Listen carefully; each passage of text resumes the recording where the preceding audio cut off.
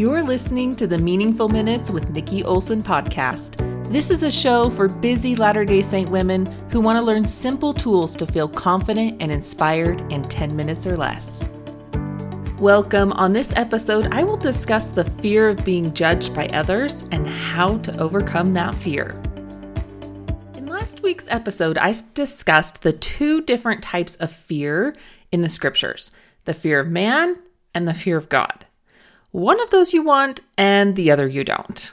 I didn't have enough time to cover everything I wanted to about fear, so for the next few episodes, I'll be diving deeper into some of the fears you might be feeling, and today I want to dive into the fear of being judged by others.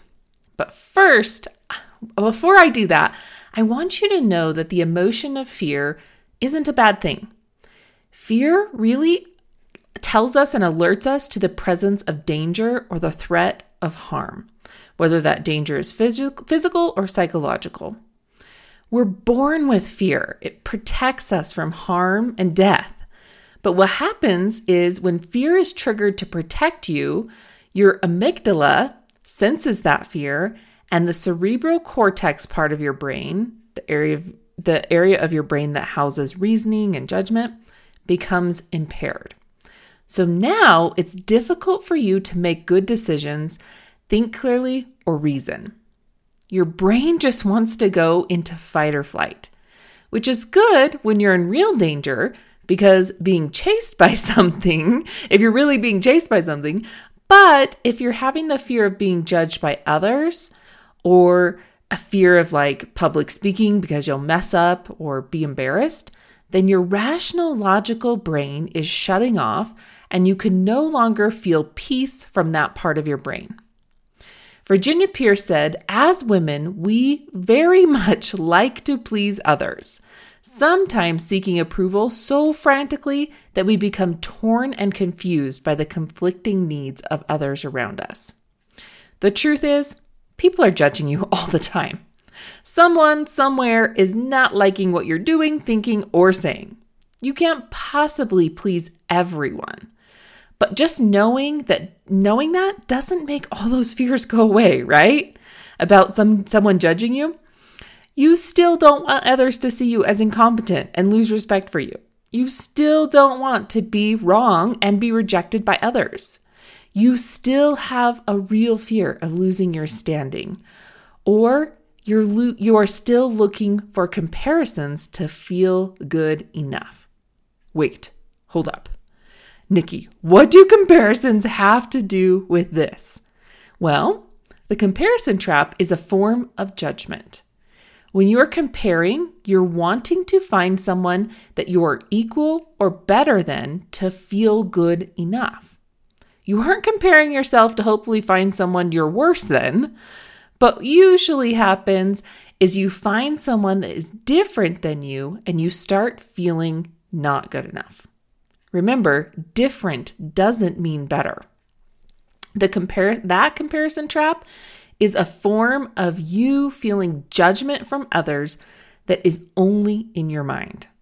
And just because you think it doesn't make it true. Also, if you keep trying to please everyone else, you'll lose your purpose and direction and never feel satisfied or happy again. And you will also fall into the cycle of being a lover of pleasures more than a lover of God. Oh, and just because your neighbor is doing something different than you doesn't mean you are less than.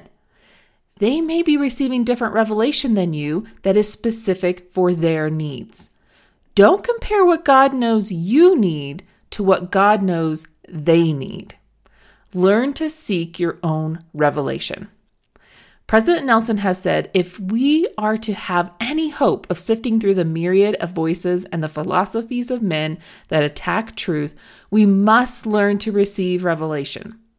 I plead with you to set aside worldly influences and pressures and seek spirituality in your daily life. Fear of what others think of you or how they will see you limits your view. It can block your ability to receive revelation that is needed for you and your family. Elder Rasband has said, as we concentrate on pleasing the Lord rather than others and continue to work hard, doing the things we don't know how to do yet, we will experience personal growth. We will increase our confidence in Heavenly Father and His Son, Jesus Christ. This faith assures us that in the end, we will not only survive, but we will know great joy and happiness. Think about Elijah in the scriptures when he said, "Fear not, for they that be with us are more than they that be with them." Prayer can call down that type of strength and revelation that you need to center your thoughts on Jesus Christ and His atoning sacrifice, and not only know, but feel that they are more with you, that there are more that are with you than be with them. All right. Want to know my trick when I fall into this trap of having the fear of being judged by others? I use a little word change to align my will with my heavenly parents.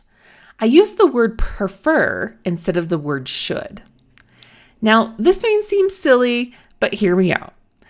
Think about the word, what the word should means. It means you have an obligation or a duty to have to do that thing. So you should please someone means you have an obligation and a duty to please them. There's no way around it. And if you don't, there's major consequences. Like the feeling of disappointing someone, or that they'll no longer like you or respect you. Now let's look at the word prefer. Prefer means you would rather, you have a desire, or you like it better if things went that way.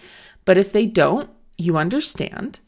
So if you prefer to please someone, means you would like people to like what you're doing or saying, but you have an understanding that they may not.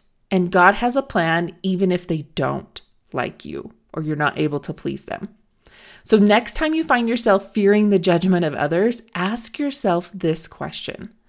What is it that I would prefer to have happen right now? For example, I would prefer that that person likes me. I would prefer that people accepted me. I would prefer that I was respected. I would prefer to feel good enough. Then wait and see what the Lord reveals to you in that moment. By letting God know what your desires are and allowing God to direct you in spite of your desires is saying what Jesus said in the Garden of Gethsemane. If thou be willing, remove this cup from me. Nevertheless, not my will, but thine be done. All right, try that out. Come tell me how it goes. Come find me on social media at Nikki Olson Coaching or shoot me an email. And don't forget to download this episode's handout to remember how to use this skill and have all the references I made here on this episode. All right, I'll see you next week when I talk about the fear of failure.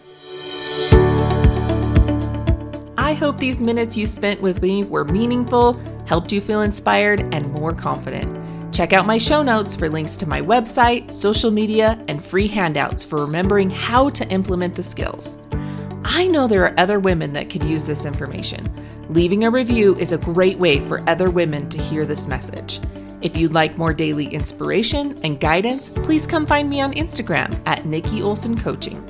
If you share this episode, please tag me. I love to connect with my listeners.